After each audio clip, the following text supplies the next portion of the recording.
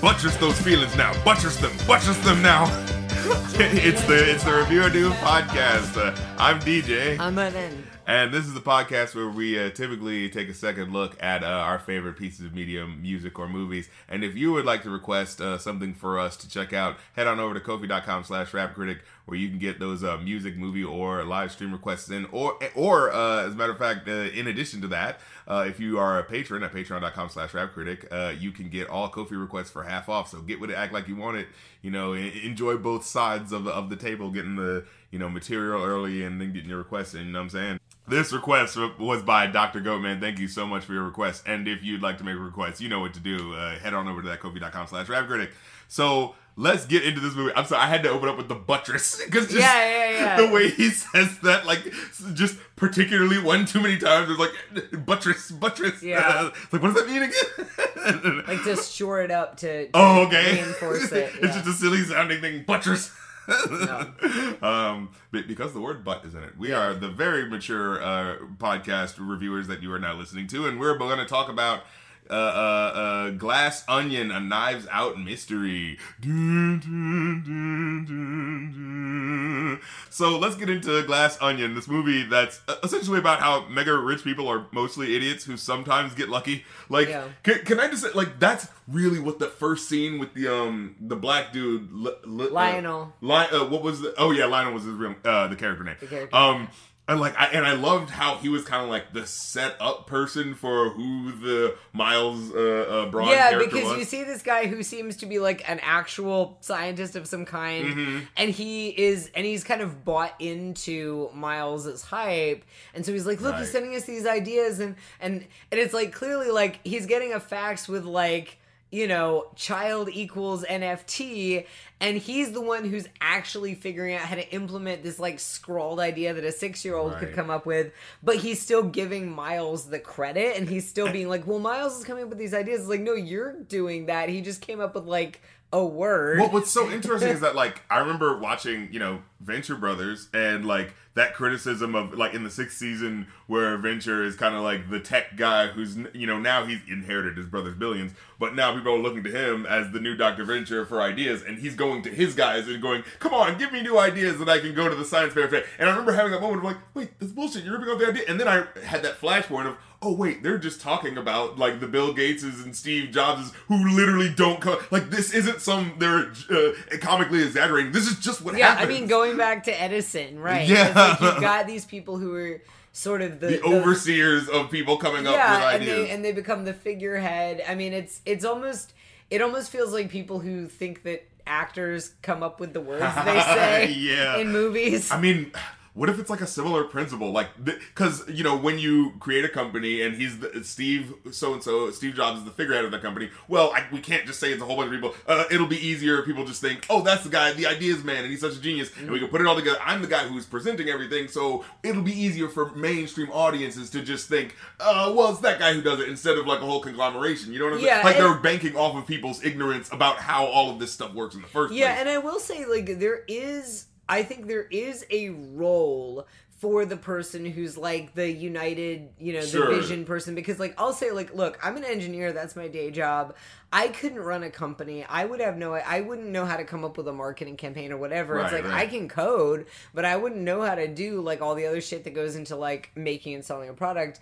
The problem is when people are sort of made into celebrities for being essentially CEOs. And well, specifically being like adored for being a brilliant genius. Right, being treated as a genius when it's like, no, they're doing a specific job. Yeah, and this is what I found was interesting. So like all throughout that first movie, all throughout the first sequence where he's talking to the donors basically and trying to like explain to them what's going on. It's like, okay, like we did this and I don't know what's going on. He's like, this guy seems to be this weird genius and he sends me this and sends me that and I don't get it, but child equals NFT. Hey, that gave us enough money to buy this building. So can you argue with that? So what do we do? It's like, except the people who made that a thing are not him. And yes, because I was thinking about this. It's like, okay, so the fact that one of his ideas works, that's what makes them see him as a god, right? That's the thing. Right. It's like, oh, well, we got to see what he does next. Even though he had 8 other ideas that you just mentioned that didn't do anything. Didn't take off anywhere. Yeah, and again, even that idea wasn't really an idea right. because the people who actually turned it into a thing did all the... I mean, it's like, look, Yeah. I could say to you,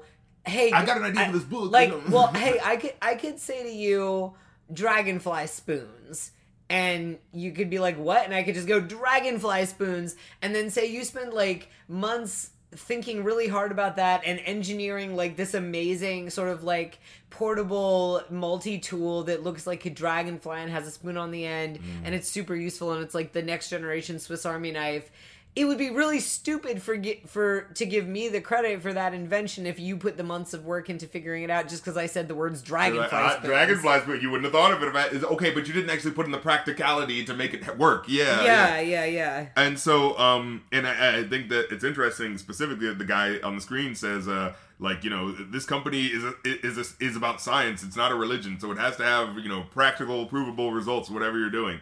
And, but like I said, there's that line where he says, like, well, once you get the money, you know, through the idea that works, how can you argue with the rich guy? He's got money now. He has the credible, like, he has the money that gives him the credibility that says, this guy has good thoughts now. Even though 9 out of 10 of them didn't work, the one that did work making him a millionaire. So now you got to listen to what he says. Well, like, this is how our country works in terms of, I was going to like, say, that's you know what people kept saying about Trump was like, well, he has money, so he must know what he's doing and also I wanted to mention about that I think somebody says that that Edward Norton's character social networked Janelle Monáe's character in reference to him driving her out of the country, out of the company. But the irony there is that, at least again, so the Social Network, from what I can tell, was not a particularly accurate movie, and so I'm not saying like what actually happened or didn't happen, but well, I guess maybe it was if Janelle Monáe was like that guy. She would be the twin brothers. Not the twins, because I was going to say the Winklevosses actually were kind of like Miles in the movie. Again, I'm not talking about real life. I don't know what happened in real life. In the movie, the Winklevosses are just like, hey, wouldn't it be cool if there was a website and you could have friends? And then they didn't do any actual like work or anything. They were just like, wouldn't that be ideas, cool? Man. Right, and that's kind of what Miles is. So it's like, yeah. And who's the guy who was the person in Facebook who actually put pen to paper and actually coming up with how to make the mechanics? Oh, okay. Whoever that is, that's who Janelle Monáe is. Yeah, well, okay. So here's the thing: we've got to say a real big spoiler now. Oh yes. Because I've got to say something, and I can't say that until we do a big spoiler warning. So if you have not seen, so this movie is really fun to watch twice. Yeah. You should definitely watch it twice. I enjoyed the hell out of it watching it the second time. But this is the big spoiler warning. So I'm about to say a spoiler, okay? Go away. Goodbye. All right. So we should specify when we say Janelle, like, often we just say the actors, but we should we shouldn't say Janelle Monáe because she actually plays two characters. One of them she barely plays, it turns out. She plays Cassandra Brand? Yeah. Or Andy, Yeah, I just realized that last name Brand is pretty, like, on the nose there. Yeah, right. Yeah. But so she plays Andy Cassandra, who is this, sort of genius entrepreneur girl boss. Yeah. And it's not quite clear exactly what she does either, because she just seems to be kind of an ideas person herself, but she's a better ideas person than Miles. Yeah, like actually puts the pen to the paper. Yeah. And then she also plays Andy's twin sister, Helen, who for most of the movie is pretending to be Andy, and we don't find out until midway through. Literally midway through, because I paused the movie and it was right at an hour and 10 minutes, and the movie is 2 hours. I was like, oh, you son of a bitch. Yeah, it is. So this is a really... similar to Knives Out, the movie does a similar thing where it'll show you a narrative and then it'll show you the narrative from a completely different perspective with new knowledge and be like, and here's what was actually happening. And what's interesting is that it was like, that won't be the mystery though. It's like, oh yeah, you thought that this would have been the mystery, but actually what we're trying to figure out is this thing that happened way back here. Yeah. You know what I mean? Well, and also the other thing that's interesting is that when you watch it a second time, as I did recently, you, with the knowledge of what gets revealed halfway through, you're then watching the first part. Yeah. And you see things in the first part that you wouldn't have necessarily noticed. So right. And that pays off in how like characters the drama of how people interact with each other, and I was like, oh, now that knowing look it's feels the like subtle this things now. because especially all of the interactions in the first half of the movie between Miles, Edward Norton's character, and Andy, Helen as Andy, Janelle Monáe's character, all of the interactions between them on their first viewing are just like, oh, well, they have this big falling out and they feel awkward with each other and that's why they're acting like that. But when you watch it a second time, and you understand, you're like, oh, he's seeing a ghost. That's why he's acting like that, because he's seeing somebody he thinks he killed. And what's interesting is that they give you little line misleads. Like one of the characters, like, you're not supposed to be here, to Andy, and then like everyone's kind of like, why is she here? What's going on? So it seems like everyone's got it in for her, when really the information that we don't know is that they had a recent thing that happened to him, and what specifically the rich guy has done. Like, so we don't know the specific dynamics. We're just thinking, everyone could be a person who could be looked at with suspicion. Also, just the stupidity of Miles, because it's the kind of stuff that kind of flies past a little bit the first time. Legitimately, there are moments where he would missay words, and I remember having the moment of, wait, is that... maybe that's... You know what I mean? Where it's like, your brain, like, accepts it. And what's funny about this movie is that this movie punishes you for that. This movie punishes you for going this whole movie not questioning this whole time. Right, Yeah. and what's interesting here, too, is that... Daniel Craig's character, oh my Benoit God. Blanc. Benoit Blanc. The new Hercule Poirot, if I do say so myself. Yeah, which... I really enjoyed this movie, just to get that away. I just gotta say, like, Daniel Craig is so delightful. Benoit Blanc is so delightful. Normally, I have a huge pet peeve. I mean, we both grew up in the South. Right, Have you ever actually met anybody with that accent? No. No. Right? And so, normally, I have a huge pet peeve of that kind of accent, but that character is so... It's such a caricature. He's such a cartoon. I love him. And also, I love, like, Daniel Craig's, we all saw him, up until that point, we saw him as, like, James Bond. Bond, or we saw him in The Girl with the Dragon Tattoo, and he's so, like, stoic and cool, and it's just fun getting to see him have fun. See him being an actor, really stretching himself to do something. Be kind of goofy. But what I loved is that, so Benoit Blanc in Knives Out is a little bit infallible. He, in the original one, like, he doesn't really make any major mistakes. Yeah. And he kind of seems to know everything and be in control at all times. And he's supposed to be the great detective. Right. And I am glad that he made a pretty big mistake in this movie. They first of all lampshade him being this super genius when he ruins the murder mystery, which I loved. Yeah. But then having him make a pretty significant mistake that actually has consequences, I thought was really good, because otherwise that character would be in danger. That character would be in danger of turning into Special Agent Pendergast. If anybody has read the Preston and Child Special Agent Pendergast books, I enjoy the hell out of them. I binged just dozens, like, probably not dozens, but they wrote these books, Relic and Reliquary, and I'm blanking on a lot of the titles now, but they're these murder mystery books about this super genius aristocrat FBI agent who's like a martial arts expert and super spiritual and just like good at everything. And basically written by Steven Seagal type guy, where it's like, oh, this guy can do everything. He can fly and like Batman underwater. And he pretty much never makes any significant mistakes ever. Like, there was one book where he's wrong about something, but he's only wrong for like a minute and it doesn't have any actual consequences. And it got tiresome after a while. After I'd read like 12 of these books, I was like, okay, but like, he's always right. He never makes a mistake, and it kind of ruins things. Trying to make the new Sherlock Holmes, basically. Yeah, and even Holmes, like, Holmes got outwitted by... he wasn't perfect. By Irene Adler. Like, and I think having like... Also had a coke problem. Well, yeah. But I think A Scandal in Bohemia is so important for the Holmes legacy, because if Irene Adler in Scandal in Bohemia had not tricked and beaten Holmes, he would have been infallible and he would have been less interesting. And knowing that at least one person was smarter than him is really important. And I think similarly, like seeing Blanc make a significant mistake in this one. By the way, I'm sorry, I just randomly, this popped into my head, but I just realized that Ethan Hawke, we only see him. Yeah, he's in the movie. I saw his name in the credits. I was like, yeah, who did he play? He was the guy at the beginning on the dock who sprays the anti-COVID spray in their mouths. Oh, that's who that was. And we only... Because I remember, I feel like I'm supposed to know who this is, but who is that? Well, and it's like, I just realized we only see him then. He doesn't come back. He doesn't come back. It's this cameo because he seems like the kind of. He seems like the guy who's helping the mislead of like, whoa, right, what is that guy doing? Why does he do that? No one's questioning it. He seems like he would be around the island the whole time, like skulking around, and he'd have some role in the end. And no, he just doesn't come. Yeah. So that was funny.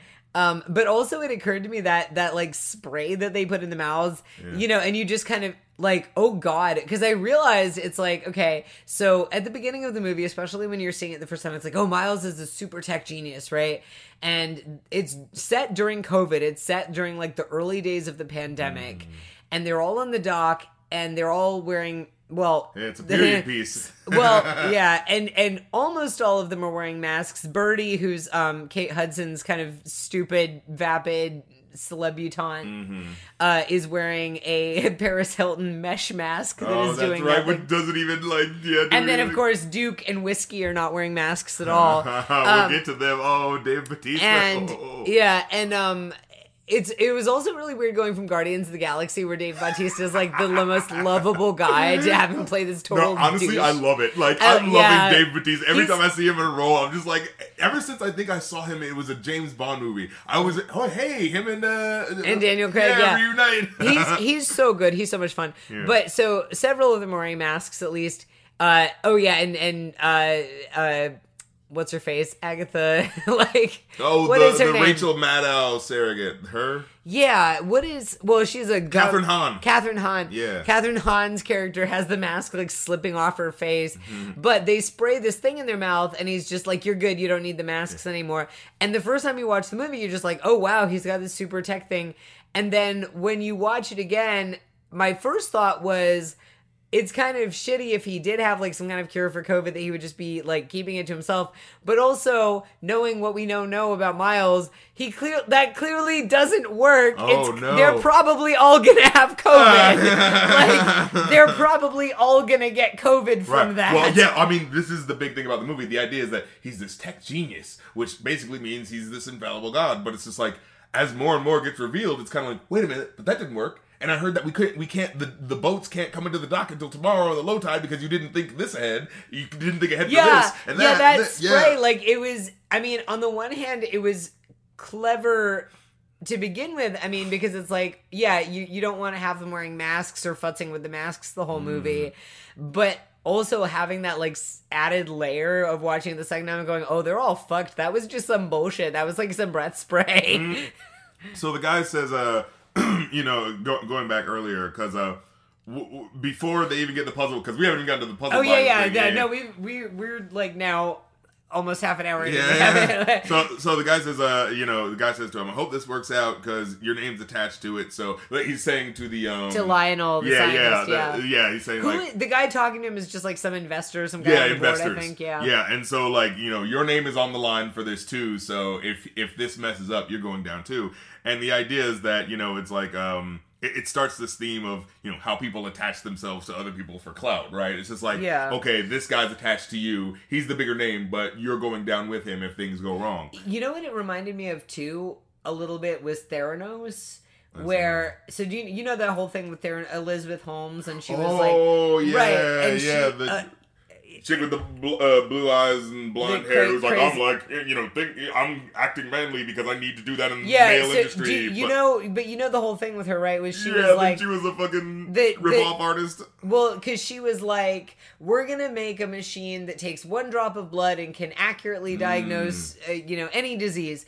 And everybody who knew anything about medicine was like, that's impossible. That's not going to work. And she was like, do or do not. There is no try. Right. Just Girl boss energy. Make it work. Make it happen. And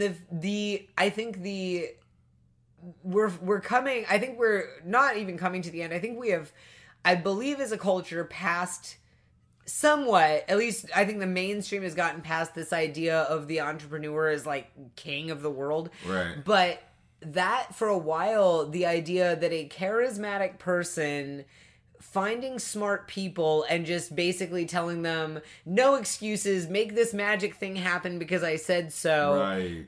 And then causing people who actually knew what they were talking about to scramble and panic trying to please this person with their magical thinking, that was somehow admirable to just be like, I could, if I had $1 billion, whatever, and I hired a bunch of scientists and was like, turn me into a butterfly, make it happen, I don't care. Like that. Yeah, they can make it happen eventually. If you put enough people together, they could do anything, maybe. Well, but no, I mean, some things genuinely are impossible. Right. Some things genuinely are impossible, and the idea that anything is possible if you throw enough money at it and just insist hard enough. Right. And when you don't have to put in the elbow grease to do it yourself. Like, and so on the one hand, like Lionel is, as is said later, suckling at the golden titties of Miles Braun.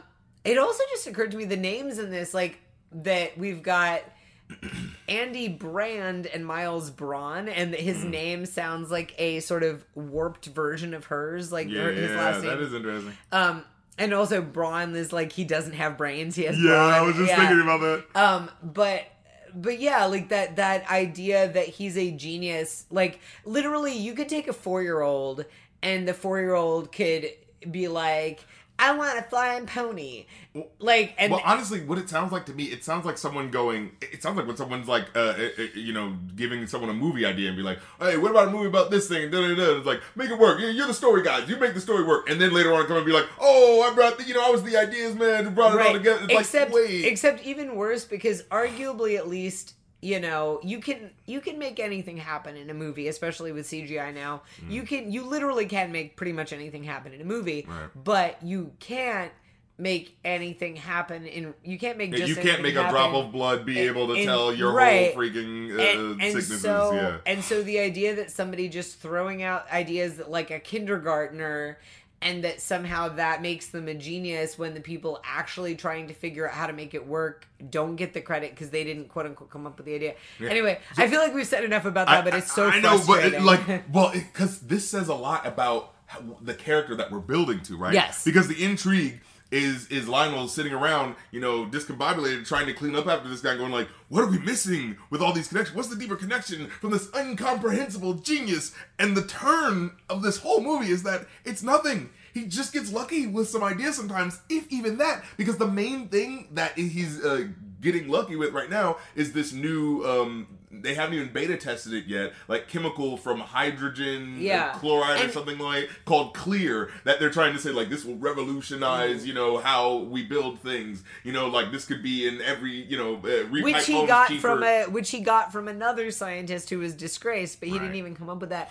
And it reminds me of what Lionel's doing is essentially like just reading, he's like reading shapes into the clouds. Like you could have a hamster knock over a Scrabble, like you could have like a guinea pig knock over a bag of Scrabble tiles, and somebody could look at those letters and be like, oh, what is this saying? What's the meaning here? And try to like come up with words and meaning. It's a fucking guinea pig. It's not a genius, right? And so Miles is essentially being the guinea pig that knocked over a Scrabble set. Mm-hmm.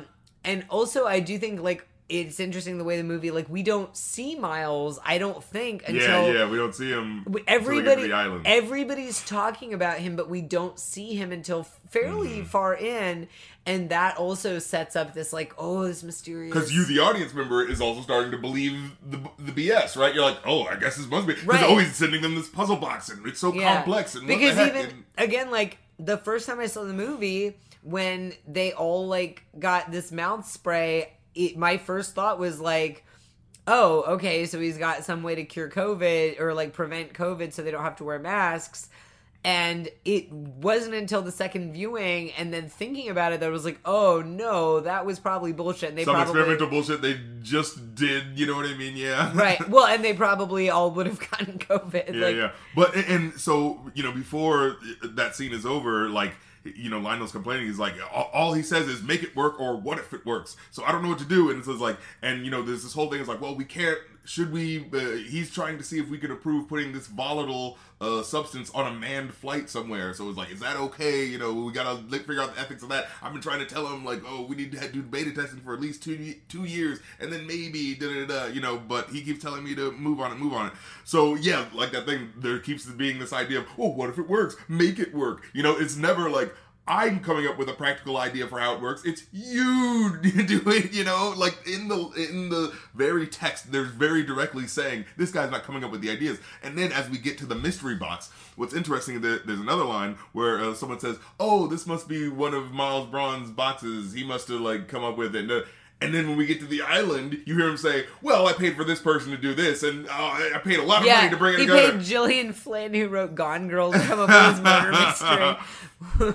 But yeah, I love stuff like that where it's like this, it's insinuating to you, the audience, that isn't this guy a brilliant genius? Don't you hear everyone else talking about it? But then if you pay attention, it's like, wait, but didn't they just say someone else wrote it? Wait, didn't they just say, you know what I mean? So wait, hold on. They're genius. Because in the first movie, there's kind of like, oh, this brilliant, you know, mystery novel writer. So that's kind of the intrigue. Oh, what is the mystery that he's bringing to these people by doing what he does in that movie? Because Harlan genuinely is a genius. Right, and so it feels like this movie is building off of your expectations from the first. Oh, are we dealing with another mad genius? Yeah. Nope. You know what I mean? That's the brilliant meta-narrative that I actually really appreciate about this movie. Yeah, I just, all the little touches, too, of, like, so, like, the big, giant paint, I feel like he was definitely supposed to be a little bit Trumpian as well, because, like, the giant painting of, like, a super ripped younger Edward Norton. Well, I thought that was supposed to be Kanye West. What? In that picture, where it looks all holy and religious or whatever. You know he's, like, lifting weights, he's got a six-pack? I thought that was Kanye West, because it looks slightly, like, darker than his face, and it looks like, I don't know, something about it, and the arrogance of it just made it look like, is this supposed to be like a Kanye West portrait that he got? I don't know. Well, to me, that was definitely, it looked like Edward Norton. I mean, I wasn't looking as, it looked like Edward Norton, like, kind of, like, at the end of Fight Club. but it's also, it's like, you know, Edward Norton has looked like that. I don't believe Miles Braun has ever looked like that. Yeah. And it definitely felt like something like Trump would do. Mm-hmm. I know he has done. Yeah. Oh my god, that's what my next note that I wrote. This movie is so modern, it's like searing. Like, it's just like the commentary that they kind of so there's the two main characters. There's the I mean, not main characters, but two interesting, like, political sides of things characters. There's the Rachel Maddow surrogate with Catherine Hahn character. Did you read her as a Rachel Maddow surrogate? Like, because when she's first introduced, she's doing the thing of like, you guys got to get your head out of the sand about climate change, people. And it reads like that sort of on the liberal side of things, given the business. I mean, you know, she had sort of a Rachel Maddow vibe, but also she's a politician. She's a governor who's running for Senate. Right. And yeah, well, the reason why I thought that was because what Dave Bautista feels like he's playing the opposite side, the red pill dude. He's the manosphere, yeah. Yeah, so my brain was thinking that it was he's like if Alex Jones were actually in great shape. Yeah, no, he's like if Alex Jones crossed over with who's that guy who recently got arrested? Oh, Andrew Tate. Yeah, Andrew Tate. Because as I was looking at his face, it was paining me to see this. I was like, oh, I see why they're casting him, because he totally looks like Andrew Tate. Like he's what Andrew Tate wishes that he actually looked like, you know what I mean? But yeah, so I just want to mention real quick the killer soundtrack. Every single freaking song that they use hits here, because at first they start with the I think it's Blackbird that they're playing when they get to the island, and it's so like ooh shit, like it's so soundtrack nicely when you see what you think is ice sculptures coming up, but it turns out to be the clear stuff that he's using. But yeah, it's just such a cool scene. You hear like the soundtrack before, and then it blends into the ding ding ding ding ding ding ding, and I was like, oh yeah, this is Glass Onion. Is there gonna be a bunch of Beatles songs references? And there's only two, I think. And actually, there's like two David Bowie references. But I appreciated that the title drop song wasn't until the credits. Yeah, and it was so perfect when it was, because that song, interestingly enough, is basically like the most meta that the Beatles get in terms of like, yeah, hey, like by the way, that song is about him, and yeah. this song is about him. It's like, remember that song that we wrote last time? Well, did you know that this song's actually about this? You know, it was like so just like messing with people, and so I think it's actually so perfect that like this is what this movie is ended by, because it's like, oh yeah, this movie is about messing with you in narratives and getting meta about what that narrative is. So we see the Rachel again. I thought it because she was like on a news looking segment thing, but yeah, she could have just been a like liberal politician sort of Elizabeth Warren type, maybe, you know what I'm saying? But, like, you see her, she's making what feels like this very hardline stance. If you don't, agree with climate change, get your head out of the sand. Then later on in the movie, we find out she's willing to sign off on her friend Miles's BS because, well, if I sign off on this, he helps me out with my campaign, so da-da-da-da-da, tit for tat. And what's funny to me is that it's like, that is how real politics happens. We can bloviate about how we need to get the disruption out of politics not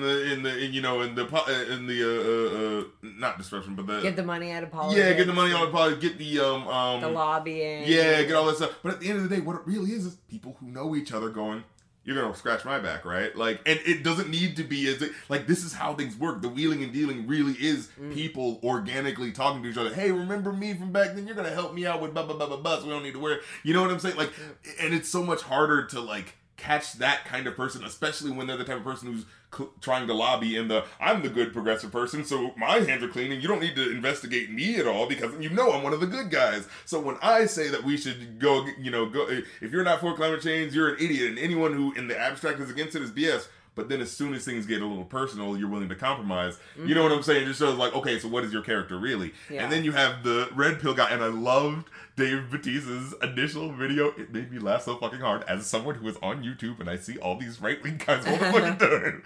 And so just seeing like oh my god, they hit it. Like when you see a movie hit it so right and you're like, god damn it, you've been watching YouTube all day, haven't you? Yeah. Rian Johnson. But because he comes in, what does he say? He says the breastification. Yeah, but the way he sets it up, he's like, I just want to make it very clear that I think that breasts are great. And I think that we get a lot of great stuff from breasts, and I hope no one thinks that I'm denigrating breasts. But when I say that we're entering the breastification of America, what I'm talking about is the softening of it, and da-da-da-da-da. And then, his... I like, he also says we get cheese from breasts. Yeah, he's like... we get great things from breasts. I don't want to denigrate them. I guess, technically, like, you could call others breasts, or, like, you could make cheese out of human milk, but... But what I love is, like, it's him, like, it's the comically exaggerated version of the guy who clearly said something that exposed too much the bullshit of his ideology. Yeah. So he has to, like, trying to walk some things back while still trying to keep his audience, like... Also, like, Whiskey is a really interesting character to me because she's clearly putting on this character that she thinks is bullshit, but she's like, oh, I like my boobies, sorry, feminist. Well, yeah, I like when she came up, she's like, oh, I like boobs, sorry, feminist. And then later when she's talking to Helen that she thinks is Andy, and she's clearly very, she is clearly very intelligent to a point, and she's talking about, I'm trying to do this to get this, but like I'm gonna have to move away because if I want to get into politics, I need to. She used a certain word in a way that I remember being like where the thing was like, I assume all these characters are dumb because everyone seems like they're kind of dumbasses so far, and especially the wife of the guy who's the dumbass. Whiskey is very clearly the smartest person there, other than Benoit and arguably Helen. She's a teacher. She's not completely stupid. But Whiskey's arguably one of the smarter people there.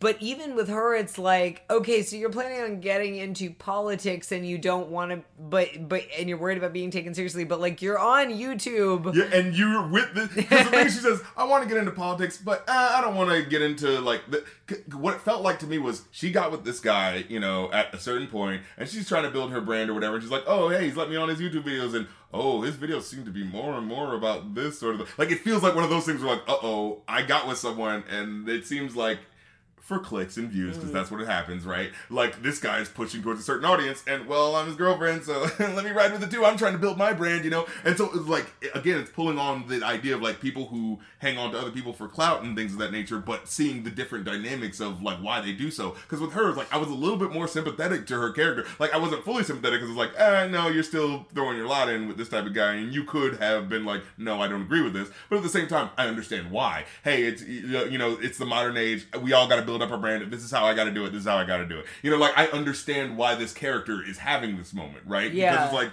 you know, I just happen to get him with this guy as a YouTuber, and his channel's doing really good, and maybe if I just don't make waves, I can just, like, get something off of it. You know what I mean? Yeah, you have more insight into that. So, love Janelle Monáe, right? And she's, like, her persona as an artist, right? She's got, like, the sort of, you know, cybernetic, like, you know, she's got this very stately and aristocratic. Yeah, and she doesn't talk that, like, the actual Andy character, we never really see her talk that much, except maybe in the third act when she says something really, like, big in the court scene. But, so I think it's interesting, like, we see her as, like, you know, more of a person cutting a, you know, cool face. And we mostly see Helen as the, you know, more mousy character trying to emulate the big sister, you know what I mean? I think that's an interesting dynamic. And so, Janelle Monáe as Helen was really weird to me. I don't think she did a bad job at all. Like, I'm not saying she did a bad job. It was just very weird because I'm so used to seeing Janelle Monáe as a persona that's very similar to Andy, and not even Andy in the flashback, but, like, post becoming hyper successful Andy. Right. And seeing her be this, like, kind of mousy little school marm was so weird. Yeah, I think it was her, like, stretching, you know, her chops. Yeah, trying and to again, be like, playing a person who's trying to play this person and clearly failing at it. Like, that's an interesting dynamic. It was extremely against type, and I don't think she failed. I don't think she did a bad job, and yet my brain was just like, come on, though, you're Janelle Monáe. Come on, you know? Yeah. Then, so they have the quick part where Andy meets Benoit when we don't know what their relationship is. And I remember, like, when I watched it second, and I noted that. And so, there's an interesting thing that this movie does. This movie is a murder mystery that does lie to you at one point narratively, but the way it pays it off is so good, I allow it. You know how sometimes a movie will just lie to you about a scene that happened, like, oh, you thought this happened, but actually it was this. But it's like, but literally what you showed us was this. So how the hell were we supposed to get that it was actually the other thing? You get what I'm trying to say? Yeah. But the way this movie does it, I think is actually really fucking brilliant. So just to get it out of the way, Miles Braun, he's kind of, you know, this rich billionaire trying to make his mark in the world. His big quote is that I'm going to do something that gets me mentioned in the same breath as the Mona Lisa, right? Like, I'm going to do something that's so great. People are going to... Can I just say also, like, I feel like the movie did a really good job with the flashback of making the characters look younger and also like that. Younger and also worse. Yes, because they're supposed to be, I think, maybe in their late 20s, early 30s, and then now they're like in late 30s, early 40s, right? Like, they're supposed to be in, well, because I can't remember if they said the time frame, but they're supposed to be. Yeah, they're supposed to be in their 40s, or they're supposed to be in their 30s in the flashback, but also they're all kind of, like, poor. Yeah, you can see them like Lionel, like he isn't nearly as smooth. His hair is all messed up looking. And so then later they are older but richer and more successful, and so they look older but also better. And I just thought, like, sometimes when you see people, like, flashbacks in movies and it's the same actor playing a younger version, and it's kind of distracting, like they don't quite look right. Yeah. And I think the movie did a really good job of making it look just believable enough without it being distracting. Yeah. And so, so actually at one point he's bought the Mona Lisa. He's bought a he's leased it from the Louvre. From the Louvre, because it's during the COVID lockdown, so they're not getting as much tourism. So hey, the rich billionaire is saying, hey, give me the Louvre, you know what I'm saying? Give me that painting so I can have it on display and show it to my friends. Can I just say also, like, I feel like, and I'm not the first to say this, I think this movie did the best job of anything I have seen of depicting that specific time period. Yeah, like I said, it's a period piece. Like, it does a really good job. And it does a really good job of depicting, like, the different like, even just the stuff of, like, Birdie, like, being like, oh yeah, I'm gonna wear a mask, but it's mesh, or like, oh yeah, I've got people over, but they're in my pod, it's okay. And then, like, the you know, of Claire, who's Catherine Hahn's character, wearing a mask but it's slipping off her nose, and, you know, and Benoit sitting there with his cloth mask and being like, everybody being kind of like, I don't know, can we hug or whatever? At the beginning there's that, like that moment. I will never forget. I can't remember if I've told this story on the pod, but like one of the last things I did before the pandemic like started in earnest in like March 2020 was Purim. There was a Purim service at my shul, and it was already like a lot of people hadn't gone, and it was kind of sparse, and everybody was like elbow bumping, because that was the point where we're like, we're gonna bump elbows instead of hug, and that's gonna keep us safe. And it was like those weird sort of, we're all just kind of trying to figure out what the heck we're supposed to be doing. Yeah, what is the new social moray to do? Right. Yeah. And so they start the fake murder mystery that immediately gets cut off by Blanc, who figures it out. Yeah. Which is such a great, like... I loved Blanc playing dumb for just a little bit about that, and be like, oh, that was so easy. Especially when he started, like, you can tell that he just hates Miles, and he's like, just his voice rising up, like, it was the perfect little bite-sized puzzle. Like, that perfect little snack of it, you know? Yeah. So... the whole time, Miles Braun is, Benoit Blanc kind of gets a moment to talk to himself after he gives him the iPad, and he's saying like, hey, wait a minute, do you not realize that all the people that are your quote unquote friends that you're bringing to this island, they all have a vested interest in trying to maybe get something out of you? Like, you know what I'm saying? People all have a vested interest in maybe seeing your wealth transfer to them. You know what I'm saying? What is it?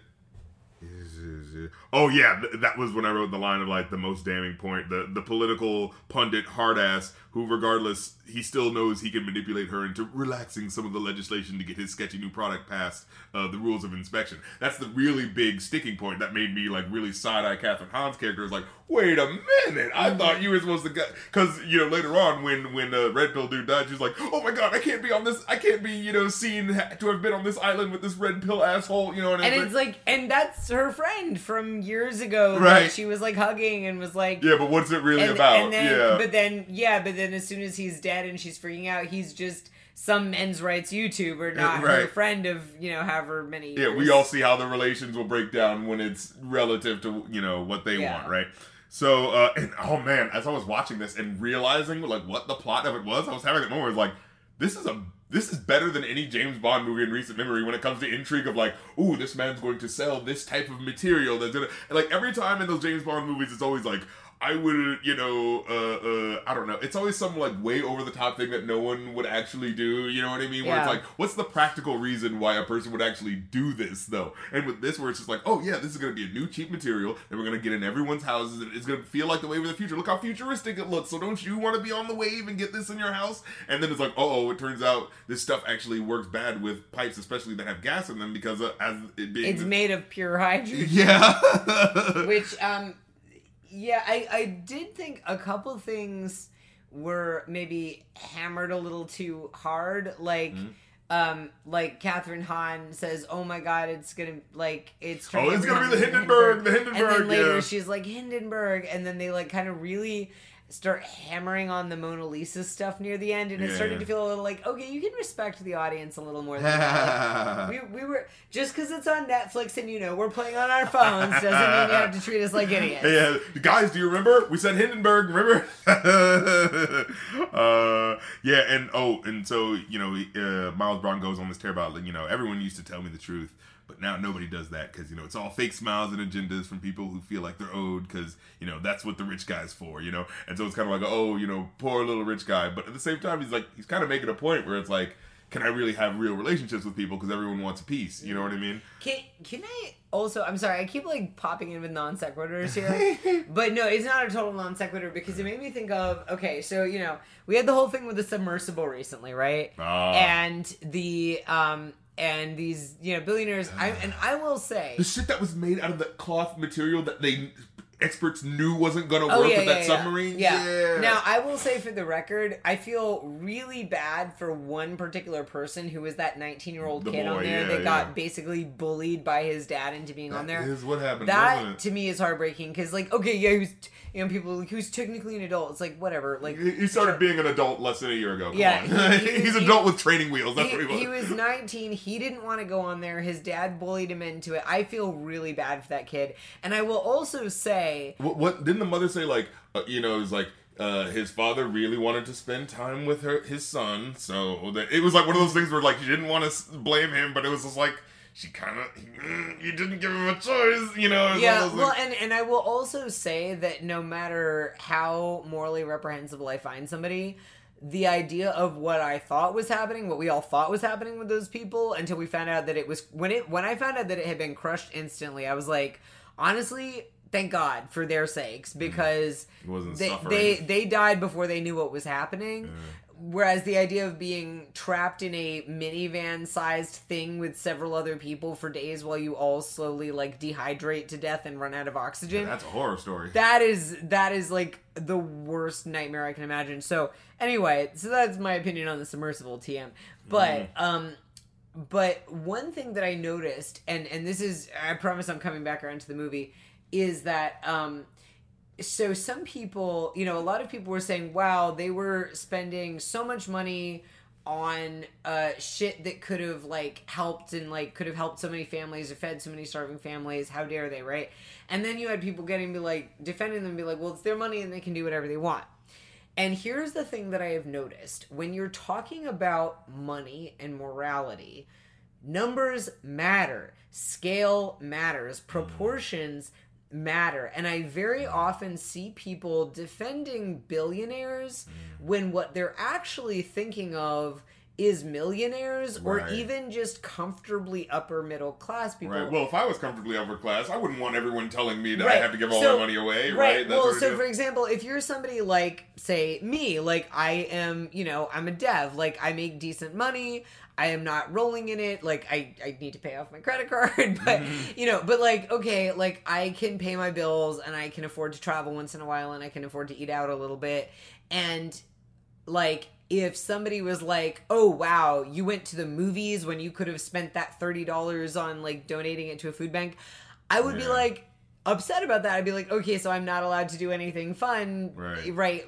So no one do anything fun until everyone's problems are solved. Right. And so the thing is, I think that a lot of people are thinking about like that level of things of like, and they're thinking like, I should be allowed to go see a movie without feeling bad about it.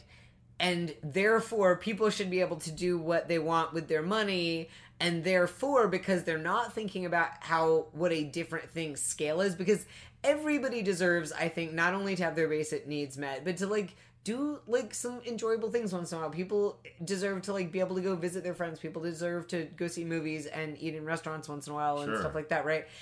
But if you're a billionaire, you literally have more money than like any human being could figure out. Than your entire lifetime needs. Right. Like, and so people don't think about that scale and they're just thinking about like, oh, you're telling somebody what to do with their money. When, you know, somebody gets in a movie or lands an album deal or gets on a sports team and makes a little money and then all of a sudden they're having that experience, you can feel some sympathy for them. But you don't become a billionaire by accident, right? Like you can be like, oh, I just like acting, and then all of a sudden I'm in the Hunger Games, or like, oh, I just like singing and playing music, and all of a sudden I've got this huge hit, and now all of a sudden I'm this huge star, and I didn't mean for that to happen to that degree. But you don't become an industrial billionaire by accident. That just, that you takes know, a lot of planning and usually cutting corners and when it comes to paying people. Right, and so like, and so for a billionaire to be whining about it's so hard to be a billionaire, it's like you could have stopped a while ago. Like you didn't have to become own your own island rich. Like nobody made you do that. But I love the idea is that it slowly gets revealed, okay, so all these people are people who kind of have a vested interest in Miles kind of currying favor with Miles.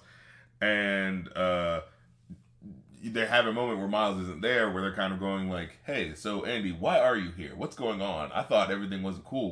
Why are you here?" And so, as we know, as Helen, as this character, is kind of like, "Oh snap! Is she gonna break? Is it gonna be revealed now with like what's happening?" And basically,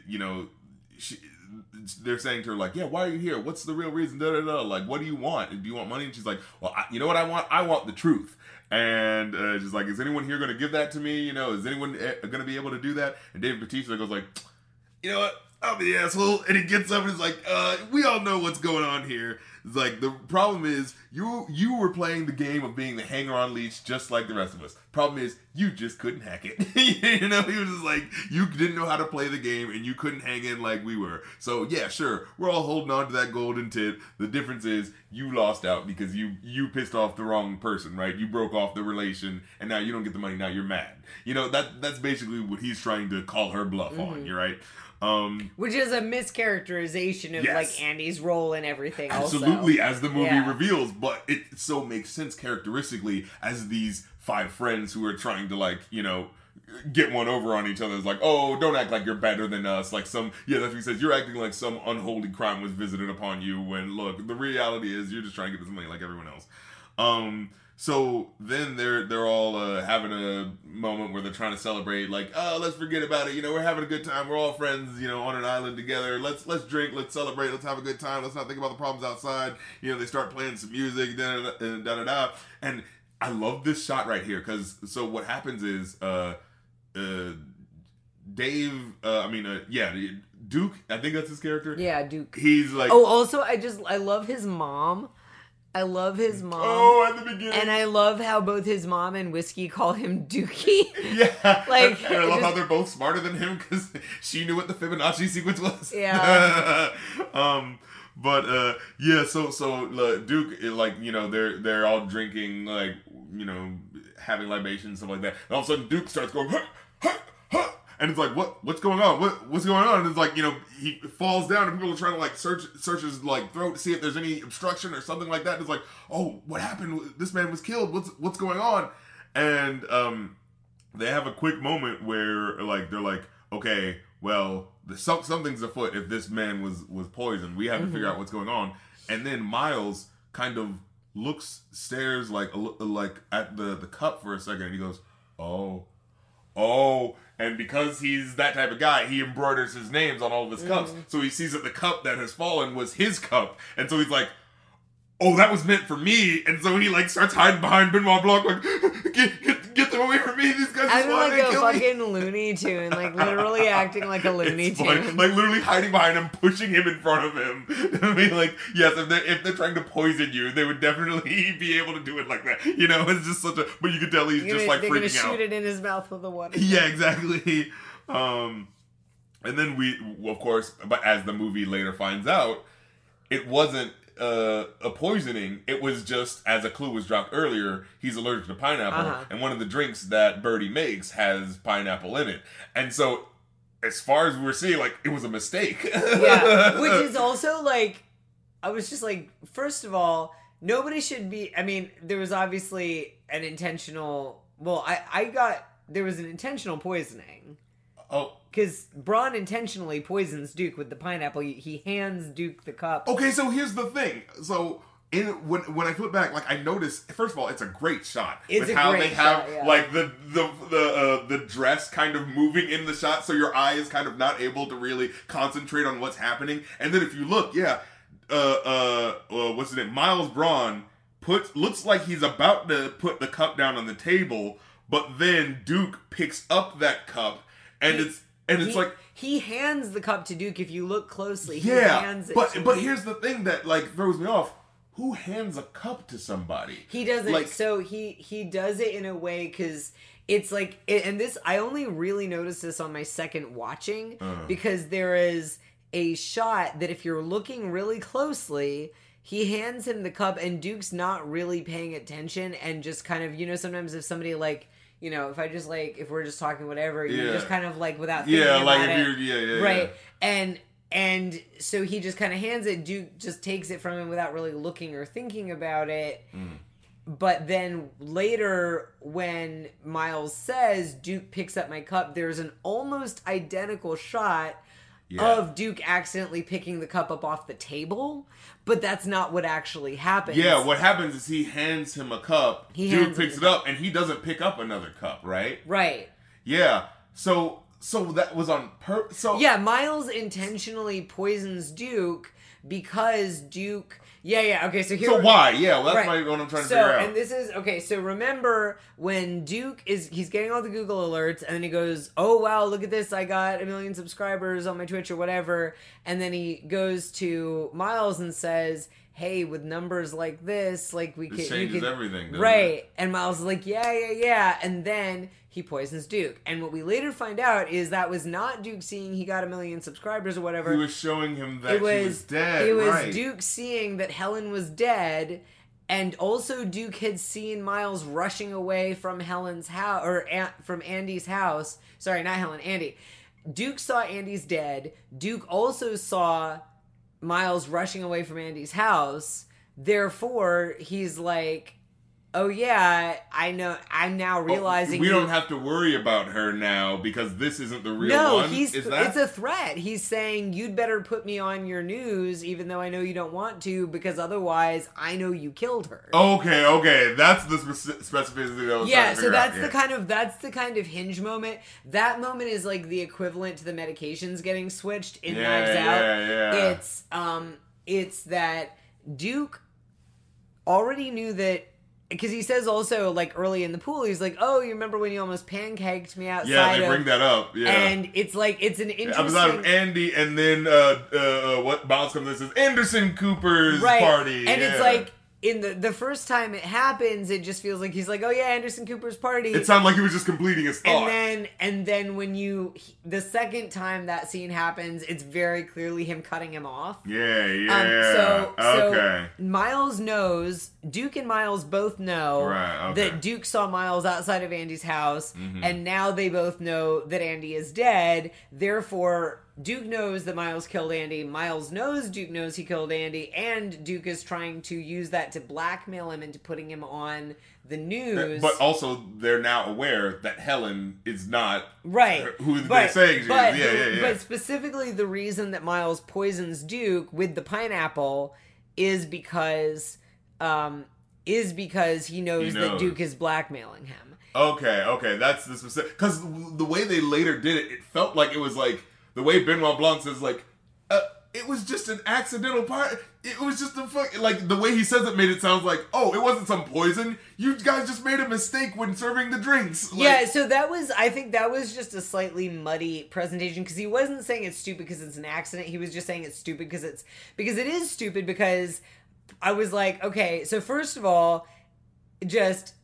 if you are around somebody with a severe food allergy, if you're with somebody with severe, like, pineapple allergy, you shouldn't be making drinks with pineapple juice. Yeah, you think everyone would just want to avoid that? Don't drink pineapple juice. And also, why the hell didn't he have an EpiPen? Probably the same reason he wasn't wearing a mask, because he probably thinks EpiPens are for pussies. He's manly, Right. So it's like... Duke don't dance with pineapple. Isn't that funny? That's how he framed it. Duke don't dance with pineapple. No, you're allergic to it and it'll kill you. It's not you don't dance with it.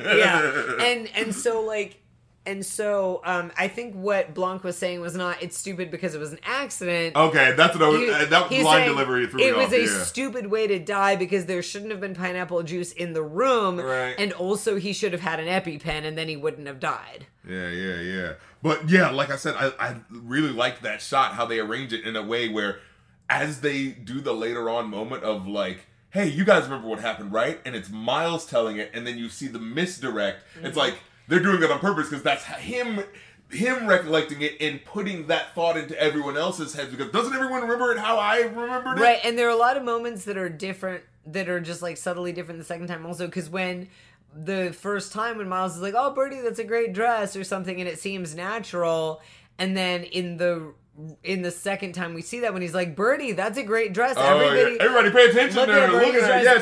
Yeah, she wants attention. Let's give it to her so I can distract. It feels a lot more obvious. Mm-hmm. Yeah. Especially with how he feels so leading into this person that he wasn't really paying attention to earlier. Yeah, I did kind of like that, how there were all those moments like the The handing the glass, the comment about Birdie's dress, the cutting him off about Anderson Cooper. And again, this is all like a character based, right? We know that she is a very vain character. So in this moment, it's like, oh, hey, let's show some love to her. And while I'm taking advantage of that, I'll do this. But specifically, those are all moments. And even also Andy being like when we realize after we know she's Helen, when we realize that her being like all mysterious and whatever was actually her being drunk off her ass and trying to hide it. Yes, that's what's so cool. I thought all the reframing where it's like we're technically seeing basically the same thing happen, but there's a subtle difference that makes it feel there's more information that you know that colors the scene. And also it's the shots and sometimes the dialogue are just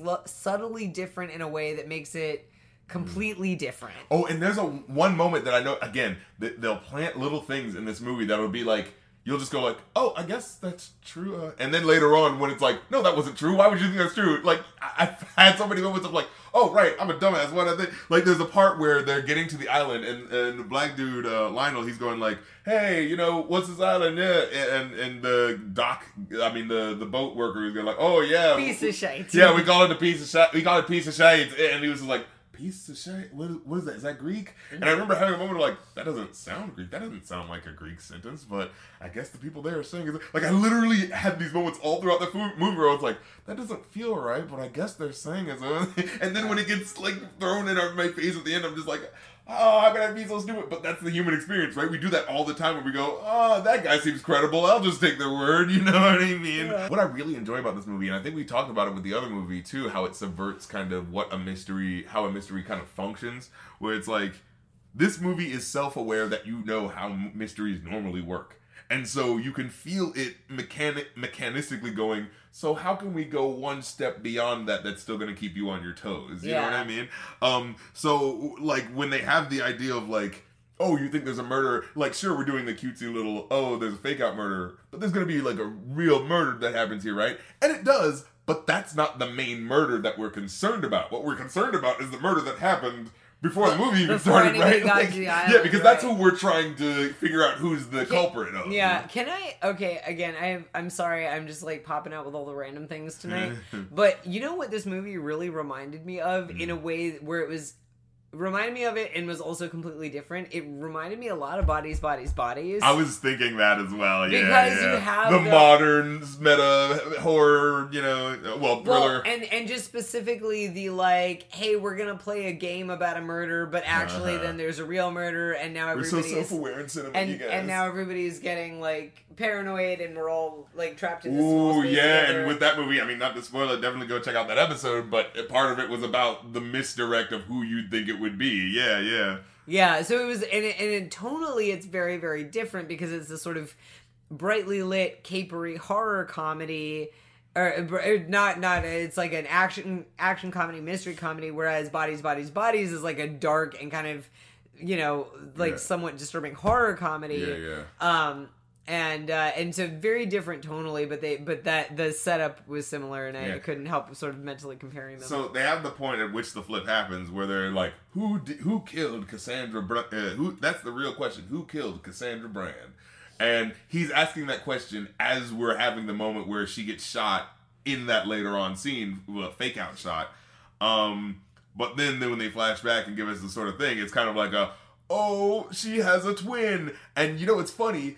There's always some sort of twin in these mystery things. The first time I saw it, I thought that the twin thing was going to be fake and that Helen was just going to be Andy in disguise the whole time. Like, I thought that there was actually only going to be Andy and that the twin was going to be a misdirect. Yeah. So, but the reality is that, like, no, there was I like how they use the dynamic of, you expect a twin to be in here, but we're not going to do it exactly like that. The twin is dead, and, the whole point is that, and in fact, he's in cahoots with Benoit Blanc, and we didn't tell you that. Sorry, we kind of lied. but we were telling the story from the perspective of the people coming to that island first. So, like, yeah, that's why I think I like that. It's like, they lied to you, but just because, well, we were seeing it from the perspective of those people first, and now we're giving you the perspective of these two characters. You know what I mean? And even just little things like when Blanc is like, oh yeah, I got this puzzle box with little simple children's puzzles, and you know he's doing that just to twist the knife, and then it turns out he never even saw the functional puzzles because Helen brought it to him after she'd smashed it up. Yeah. So he was lying the whole time, and he was like, there was no other box. There was no fifth box, not even a prototype. Yeah, and I just also have to say another like delightful cameo of Hugh Grant as Blanc's partner, and this was me off so bad because I was like, wait, is that Hugh Grant? And he's in such a small role where you're like, they really just put him in here for a second. It's a cameo. And also, like, there was a subtle a little pandemic nod. Did you notice what he's holding when he opens the door? What is he holding? He's holding a sourdough starter. Because that was the big thing. As somebody who, you know why sourdough got so big at the pandemic? Why? Specifically sourdough, not just baking. Yeah, what was about because you couldn't get yeast. Sourdough. We bake bread almost every week, and like we got Jackie was making sourdough starters. She started like 2 or 3 sourdough starters and like named them and stuff. But I also bought like a 1 pound bag of yeast from like from a restaurant outlet, and we got a 50 pound bag of flour and a 1 pound bag of yeast that lasted us for like a year. Nice. But you couldn't get like a normal container of yeast because it was all like everybody was like freaking out and buying yeast. Yeah. So everybody was doing sourdough because you don't need yeast to do sourdough because the yeast occurs naturally. So anyway, I just thought Hugh Grant's sourdough starter was a nice touch. Yeah. It's like a little historical Easter egg. Right? Then we can go back on and see, there was a specific reason for that, yeah. She sends an email, the real sister, Cassandra, what we find out is that she sent an email to all of her friends saying that she had the evidence that she's going to use to take Braun down.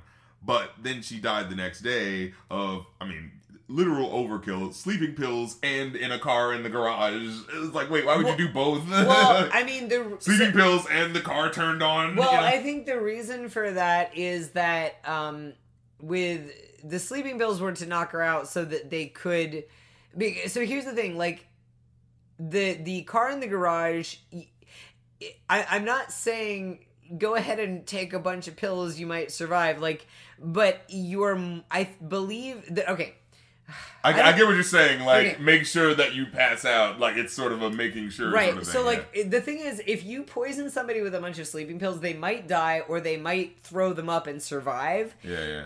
If you stick somebody in a car and a garage full of carbon monoxide, they're gonna die. If one doesn't get them, the other one does, right? Like, sort of the... Well, because, they put... The sleeping pills were so that... We should also probably put, a trigger warning at the beginning of the episode that this is going to be discussing suicide. Oh, yeah. But, so she... Well, she doesn't, though. It's not that she does, right? It's still a depiction, so it might be worth... Good point. But yeah, so the sleeping pills are to knock her out so they can drag her and put her in the car. Oh, yeah, good point. But that's the thing that kind of gives it away, because I remember having that feeling of wait, why would... If someone is in an emotional state, it just feels weird for them to actively think that far ahead to double tap themselves.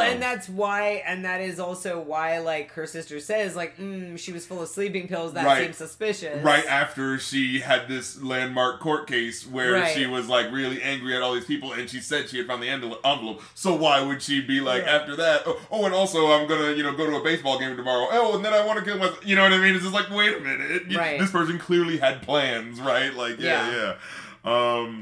So yeah, and that's why I like that reveal of there is a murder mystery. It's just a thing that happened earlier. Yeah. But because the characters are in the middle of trying to figure it out, that's the reason why they're not going to break, the kayfabe in the moment. So they couldn't make it clear to you, the audience, in the moment of that happening because they're around the other characters and they need to.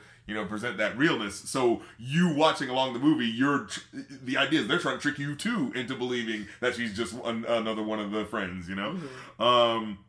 So yeah, and then they get to that point where she's like, I know one of these people is involved with killing my sister.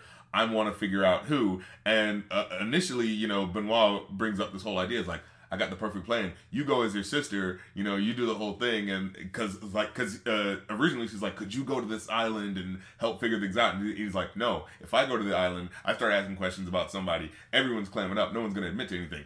If the person that the killer thinks is already dead goes there, the guilty dog barks. So that's what they're trying to figure out. And I was like, ooh, that's actually fucking brilliant. Yeah.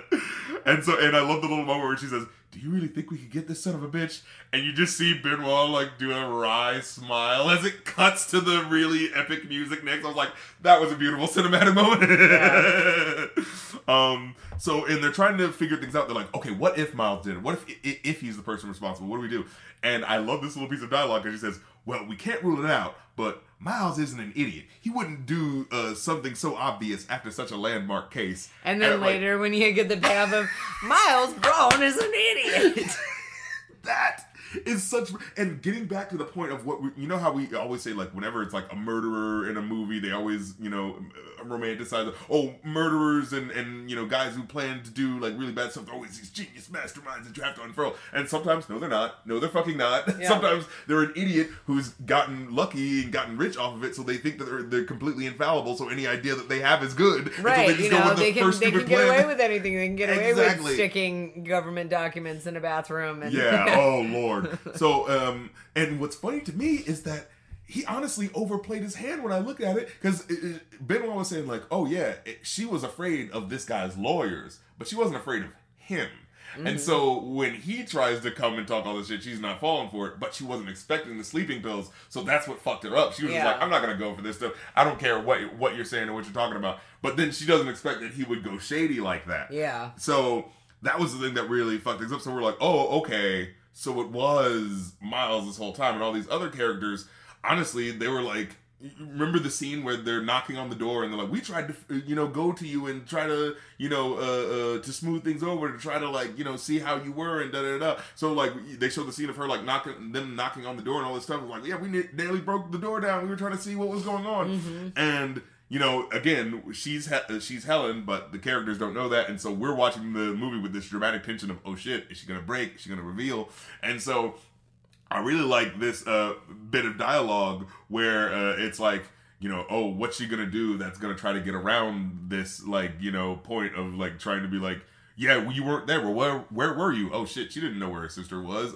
And so she does a really good misdirect where she says, well, were you coming there to actually, like, you know, be on my side and take my side of things, or were you going over there to try to, like, you know, get the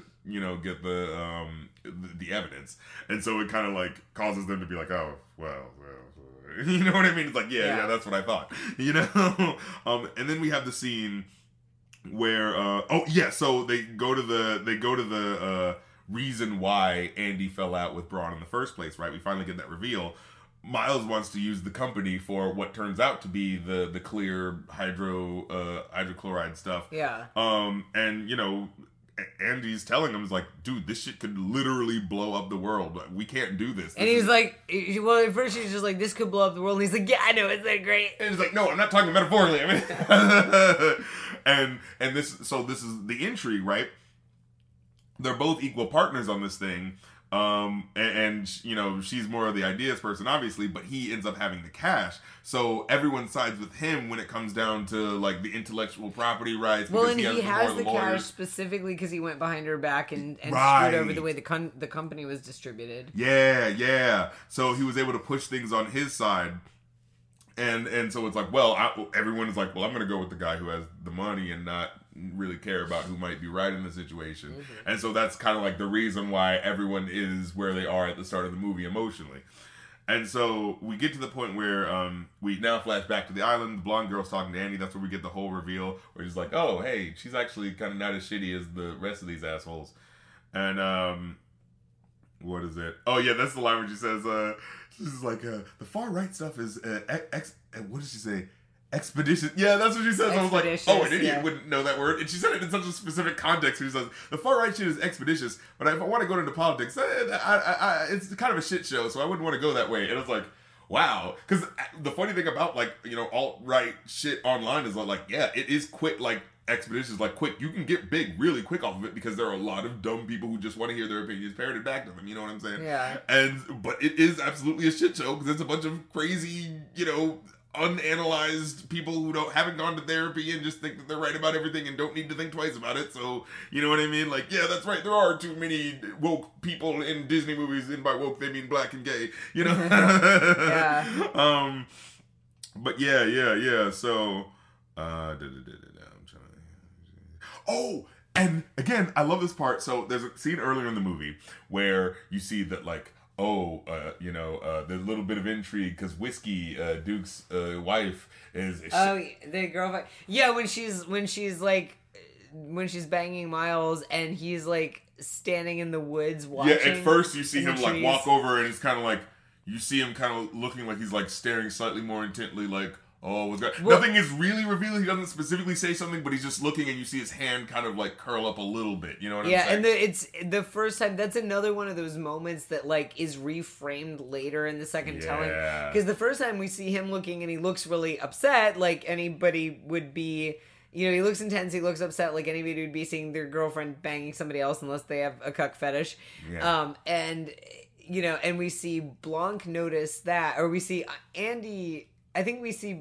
I can't remember if we see. At first, I think we see Blanc. We see Blanc because he's noticing everyone, and remember, because he's behind the butt, and he's like, "What's going on here?" Yeah. And then later we find out that Whiskey's actually doing this at Duke's behest. Yeah, because which is like really so shitty. He's pimping her out. Flips that thing. And he's not watching it the upset. Dynamic, yeah. He's watching it as like, okay, come on, let's get it done for me. Exactly. And so that's the thing that makes you go like, oh, this piece of shit. Yeah. And so like in what's funny is that in the dialogue, she's going like, oh, you know the thing that I want you to do, baby? And it's like, come on, Miles is going like, oh, I can't help him out. He's the Rhino Dick Pills guy, you know. Yeah. I can't promote that dude, you know. And so that's kind of the reason why you see him sort of like tensing up a little bit at the thing that's going on. You see him like really kind of like, oh, I'm trying to get this to happen, you know.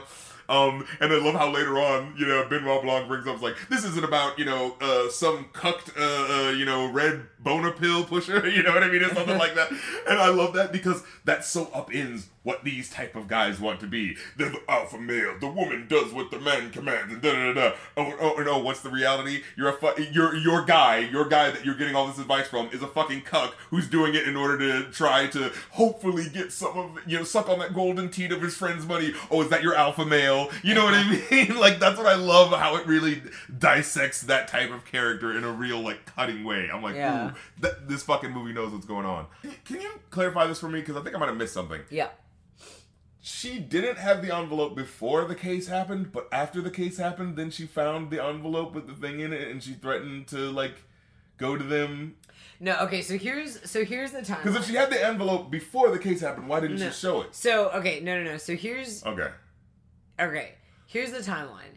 So, Andy wrote out the idea for Alpha on the napkin at the Glass Onion bar years and years ago, right? Glass Onion, yeah. And then she lost the napkin and didn't hang on to it because it was just a napkin, right? Mm-hmm. So she lost it.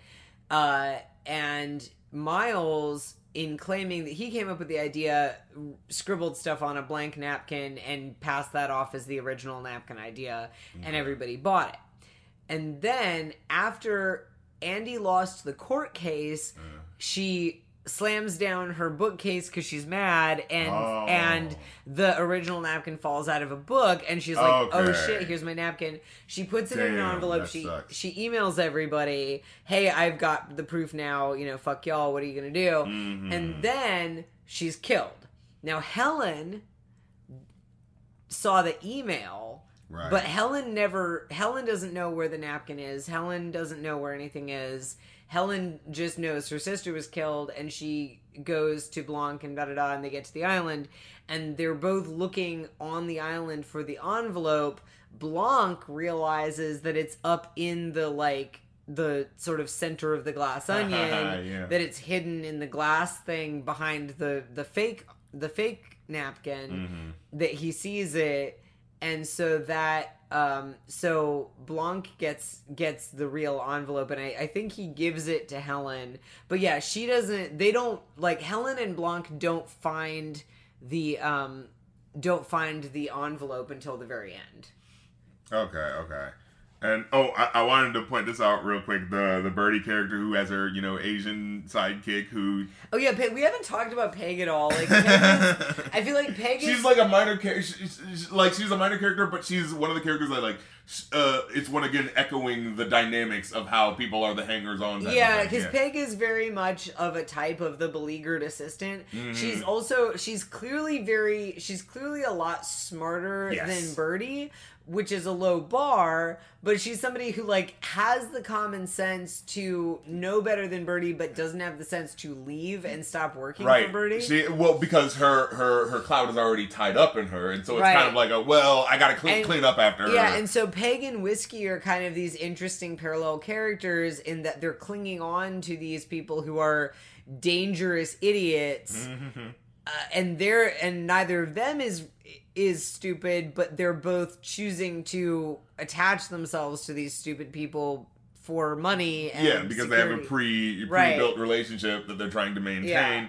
And what's interesting is that there's a whole monologue earlier that Miles Braun gives about the disruptors. Like, we're disruptors and, going where the line is and then pushing beyond it. And it was kind of an interesting monologue at first. I was like, oh, yeah. But then it's one of those things that it's kind of interesting at first, and then when he gets to it, it's like, oh, that's just stupid. But he goes, because what you got to do is you got to break the system, and nobody wants you to break the system. It's like, because when you break the system, shit's broken, you fucking dumbass. And also, what's funny to me is that, he was using Birdie as an example. Oh, she breaks the, system. She goes out. No, she just says stupid racist shit that she doesn't even understand that it's racist because she says stuff that she doesn't even know what I mean. That is the perfect, pinpointing of those types of racist people. It's like, they're dumb. They don't really know what the fuck they're saying. I don't know. This was like a blip of an internet scandal, but this was years ago.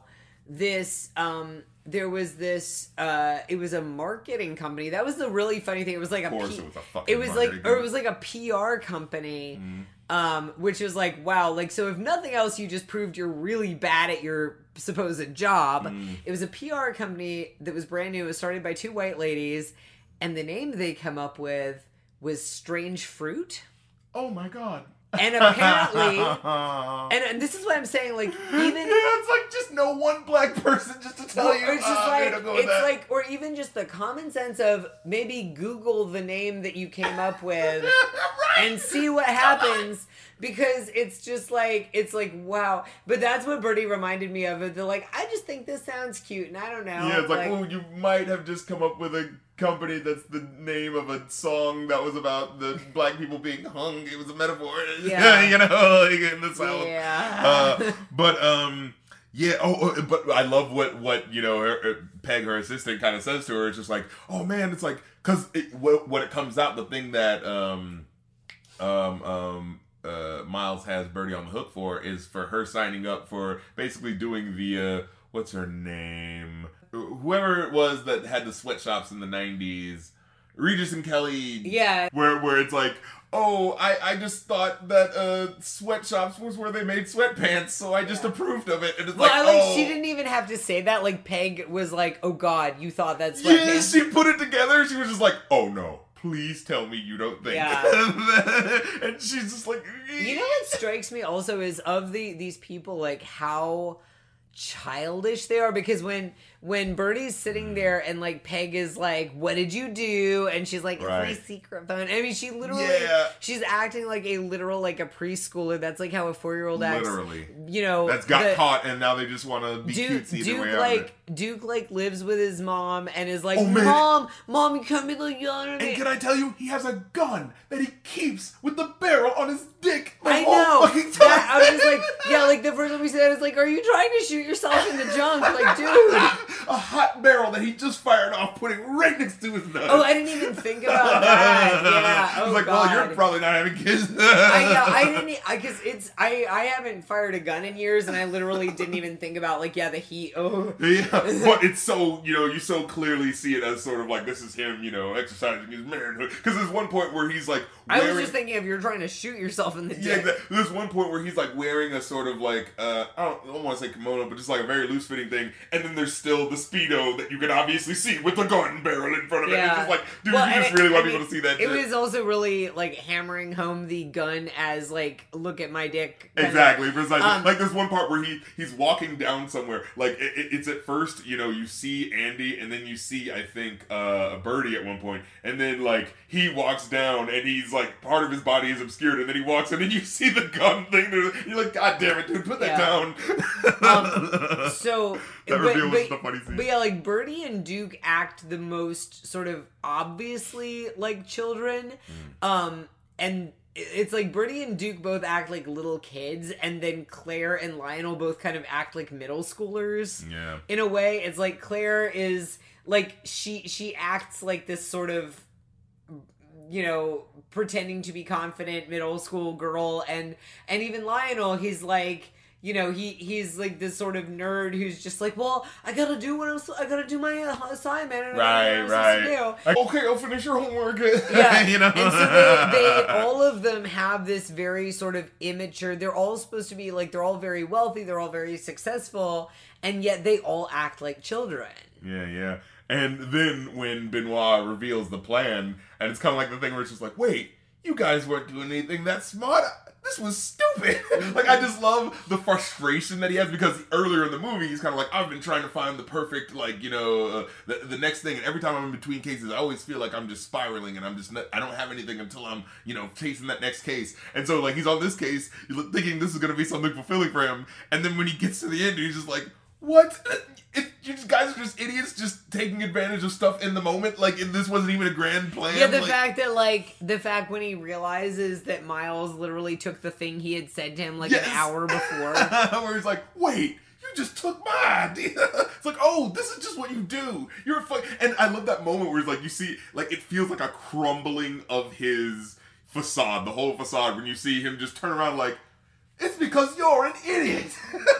Like, and you know this guy's whole thing is based on, I'm so smart. And then the smartest guy in the room just told you you're a fucking moron. And it just laid it out, and he completely explains why. It's like, no, all you did was rip off someone smarter than you's idea. That's not being smart. Yeah.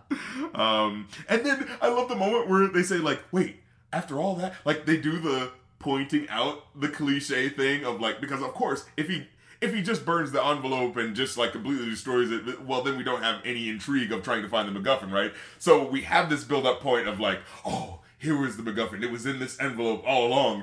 And then one of the characters goes, wait, so you just had this whole time and you didn't just burn the evidence? Why wouldn't you just do that? And then it just it just feels like a double beat of, you are an idiot. Like, you could have completely had, we would have had no lead at all. But you fucked it up because you had the fucking arrogance. Because originally, they thought it was one of the other people that was bringing the envelope to the island to show to him to be like, oh, here's my loyalty. Look what I was able to get for you. Yeah. But what it turns out was him all along. Just hanging on to it. As a bragging thing, if anything.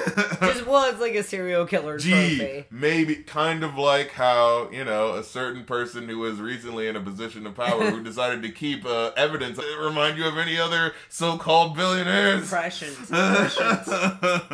Oh, movies can tell the future. But we're talking about Donald Trump if this news story has gone by. At the final point where, you know, it seems like Helen is just kind of having a temper tantrum where she just starts breaking everything, and it's kind of like, what's happening? And it kind of goes on for a while. We're just like, what is she planning to do? Is there some sort of twist that's going to happen? Because it seems like she's just, like, she's on his island just breaking stuff. At that point, I feel like at that point, that was where I feel like the ending felt like the weakest part of the movie to me. Like, after everything after the envelope gets burned, it started to feel like, okay, everything's gotten wrapped up. Did you know how to end this? Yeah. Right, it felt like everything's gotten wrapped up and revealed, and, like, there was still a couple of sort of, like, Chekhov's gun getting fired moments of, like, with, you know, with the Mona Lisa and with the clear exploding and stuff. It's like, okay, but it still just somehow felt like,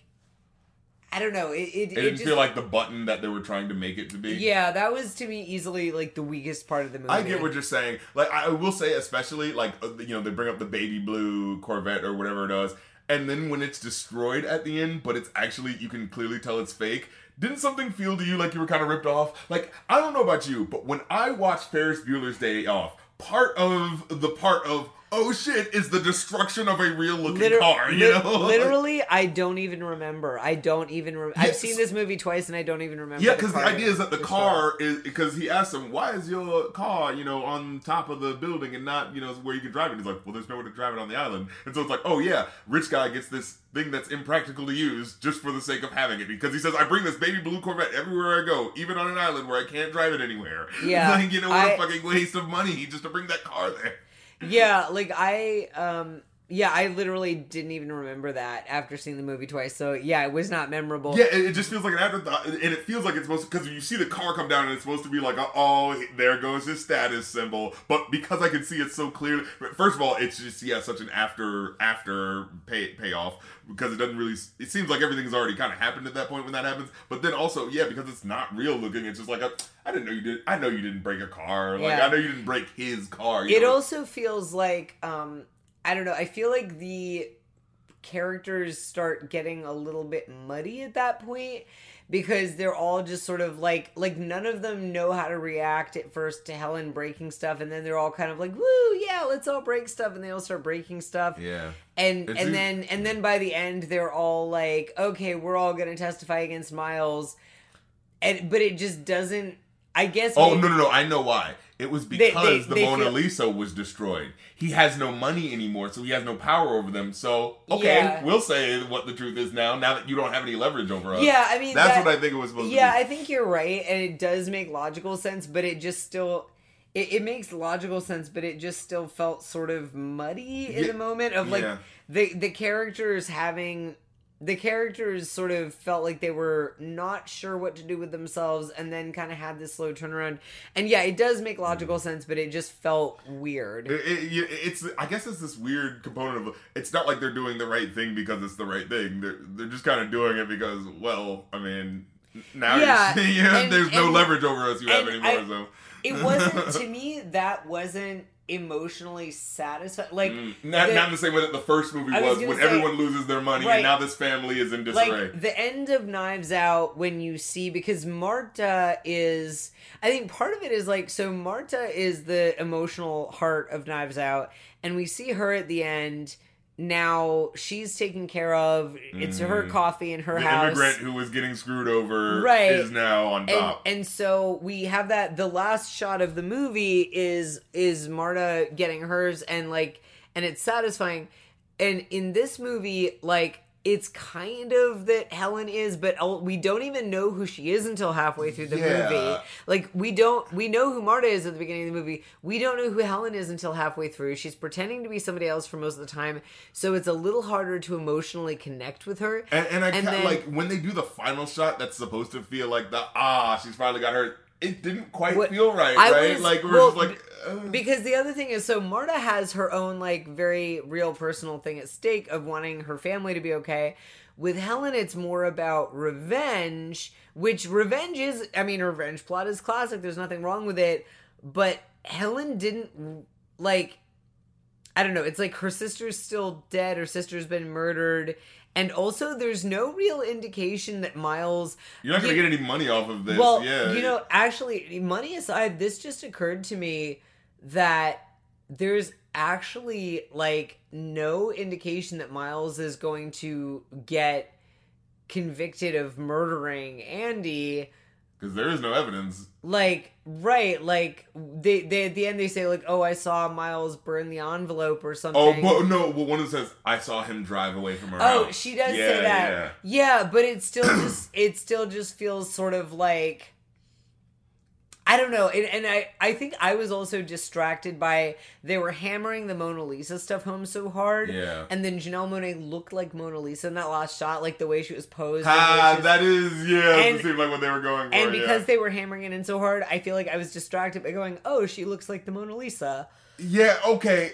So I actually now appreciate the abnormality of that, because it felt like the shot right before, she was not composed in that way. And so when that shot happens where it zooms in on her, I remember it feeling a little unnatural. Like, wait, that's not what she looked like. She was kind of a little different. It was her looking like the Mona Lisa, and it was but now I kind of get Mona Lisa. But I feel like even the Mona Lisa, other than the whole like, oh, Miles was a douche who said he wanted to be remembered with the Mona Lisa, and then he destroyed the Mona Lisa, whatever. Using the material that is like his name is now mud because that material is now being exposed as volatile and destroyed the Mona Lisa. It didn't feel like the Mona Lisa, like anything specific about that art. Actually, like it could have been The Last Supper. It could have been, like it felt like the point. What I thought initially, the whole point of it was just to point out how much of a idea of a rich guy that he is, right? Like, he is doing what he thinks rich people do. Oh, you buy out the Mona Lisa. Because remember, they joke on him for that. It's like, oh, this is basically the rich guy equivalent of getting the Che Guevara shirt. You know what I mean? Yeah. Like, and so it's like, they're clowning on him for actually still being a guy who doesn't have that much taste. But it's like, well, the average person knows what this is, so it's important to them. And also, the viewers, of course, are going to, like, be able to recognize that more than, Salvador Dali painting or something like that. But, like, it was funny because the other painting I was about to say was Persistence of Memory, and I couldn't remember the name of it. I didn't remember. But I know what you're talking about when you say it. Yeah, but yeah, I don't know. I think, like, this movie, it was really good. It was really fun, but... Didn't quite stick the landing? Well, yeah, like, the ending just felt a little bit of... It felt like the ending petered out a little bit, oddly enough. The fact that it literally ends in an explosion, but it still kind of felt like it petered. First of all of those people should be dead. I was thinking that I literally wrote that up and I was like, why did that explosion kill everybody? Like, everyone should be dead from that. Daryl, we never mentioned Daryl. Daryl should be dead. Poor Daryl. I feel bad for Daryl. He's the one guy that was like, he was the Kato Kalin of the whole situation. He's the guy that the rich guy feels bad for, so he holds him up in his home, I did think it was so funny when Helen, like, rushes into his room and he's just like, hey, you want to hang out? Yeah, like, he's genuinely, like, it's just like if you want to chill, I loved every time when he was, like, kind of shuffling past in the background, like, don't mind me, I'm not here. Yeah, and it's literally not part of, it's the most red herringest red herring in the sense of, like, no, there is nothing there. And when Miles was just like, oh, he's just going through some stuff, don't mind that guy. Yeah. Like, that, I don't know why, but that was just so fucking funny to me. Of a character who's like, no, this is just genuinely a dude-like character, like, from fucking Big Lebowski, just fucking chilling. And what I loved is, especially at the end, when they're smoking, and you hear the, please, no smoking, this is a no-smoking garden, and, like, fucking Benoit lights up, and you reveal that he's next to the dude, and he's next like, to Daryl. fucking A. Yeah, like... that was, like, there are fun aesthetic moments, especially in how this movie, like, builds up and pays off, but there is a certain way to it. Like I said, the explosion, not killing everyone, the fact that how it ends where it feels like it's supposed to be doing that final shot of, haha, she finally got hers, but it's kind of like, I remember having that feeling of, did she though? I mean, what is her, like, why is she doing the look to the camera of, like, well, it's kind of like, what did, and Helen, again, I just feel like it's easy to compare her to Marta because she's, in this movie, the young woman who's teaming up with Benoit and whatever. Sure. But she's, I think because of the twin thing and the misdirection, and because she barely talks and for a lot of it, and because she's pretending to be somebody else for a lot of it, and because we don't even figure out who she really is until halfway through, it was harder to emotionally connect to her, and I feel like do we ever see her die? We see Andy like collapse, but it's also in the, like, in the car, sort of right? In the car. We see Andy collapse from the pills, but it's also when somebody's sort of speculating, and we see, like, the different possible versions of, like, maybe Duke gave her the sleeping pills, because it shows different people. And so it wasn't, like, quote unquote real. So what if it is her? What if that last shot? I'm just being a dick here. What if the last shot is the pointing to the audience? It was actually me, and I'm fooling Benoit by pretending that I'm the sister to try to help, like, get revenge on this asshole. Like, you know what? Because you just said that, and I was like, oh, but the story came out about her being found dead. But, like, she's, like, rich and influential and powerful. She could have gotten fake news stories put out about her death. Very true. Or she could have gotten the sister killed. No,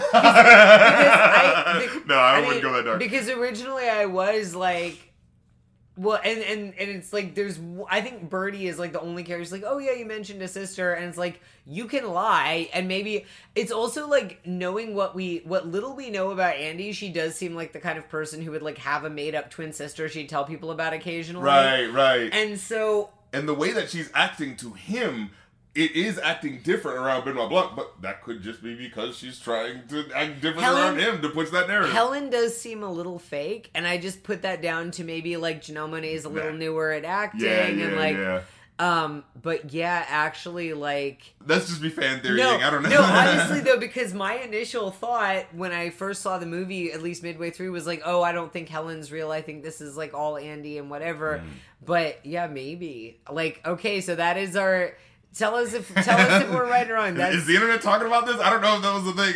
I have not seen anything about that, but yeah, now I'm wondering if that's just all been Andy all along. Yeah, it was Andy all along. Well, because it's also the kind of thing that I feel like if you the kind of entrepreneur that Andy is, and she's like giving TED Talks and stuff, you know that if you're some kind of a like. She's basically she's less of a bullshit artist than Miles, but she's still kind of a bullshit artist. She's not an engineer. She's not this or that. She's just like somebody with ideas, and she gives TED Talks.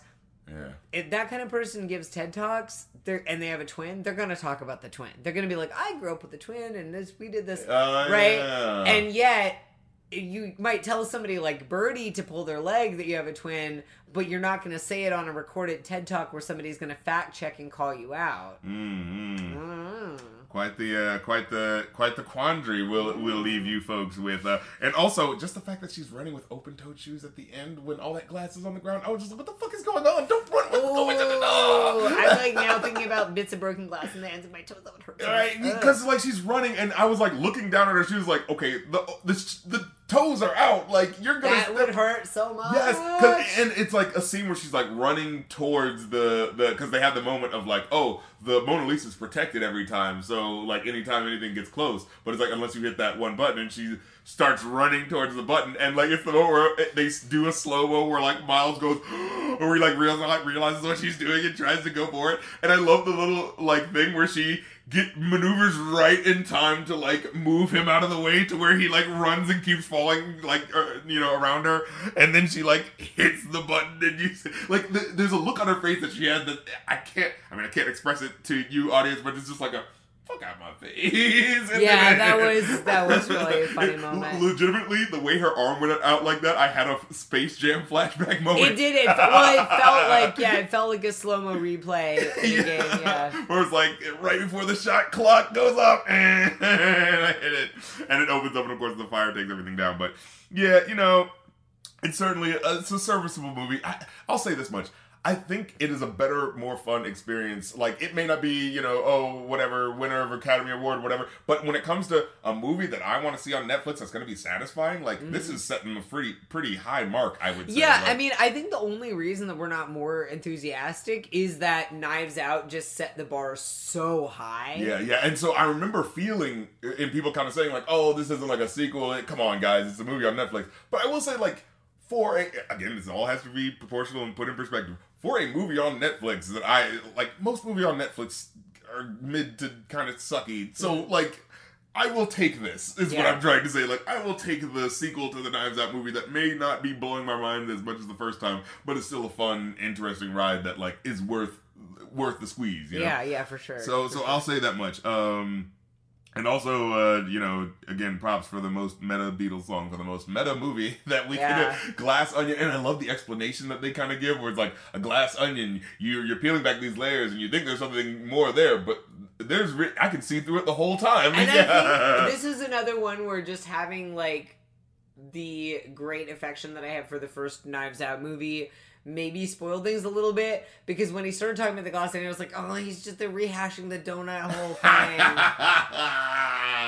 Oh, damn it, now you ruined it, because I thought that was a really good metaphor, and then you brought it back to that. No, it was. No, that's what I said. It was good, and it's just that I'm spoiled. You know what it is? What if, if you come up with, like in the writing process, like when making the sequel, he came up with the better metaphor, and he's like, shit, I wish I would have put that in the first movie. You know what I mean? Because it is a really cool, and I love the imagery that they use. Like, there's that one part where there's some sort of thing. I think it's a glass onion, but when you look at it, it's just like mirrors reflecting within each other. And it's like, I love how like the movie visually is giving you hints as to how quote unquote deep the plot of the movie is. You know what I mean? So I think that's really cool. You know, good, serviceable movie. Definitely can't hate on it. So check it out, unless, I mean, movies like this are kind of spoiled when you hear people talk about. Well, yeah, I mean, we always say check it out, but I would say hopefully you haven't listened if you haven't seen it, because otherwise, also the way we're talking about it is not going to make any sense. Or you just wanted to hear, you know, such fascinating gents such as us, like, you know, go through it and really pull it apart. But I will say, having now seen it twice, it is really worth a rewatch, because it is so fun watching that first part again, having seen the second part. You're so right. Yeah, in fact, it probably is worth just watch the first part again, just to be like, yeah. But yeah, until next time, this has been the Review a New Podcast. Thank you so much for listening. You know what to do if you want to support us. Ko-fi.com/RapidCritic for one-time donations, or Patreon.com/RapidCritic for ongoing donations to get the episodes. And until next time, I'm DJ. I'm Evan. And slow it up, speed it up, slow it up, speed it up, metal fingers, speed beats, grim reaper, eat 'em up, speed 'em up, slow 'em up, speed 'em up, slow 'em up, brain sick, tick, tick, MF, blow it up. Oh.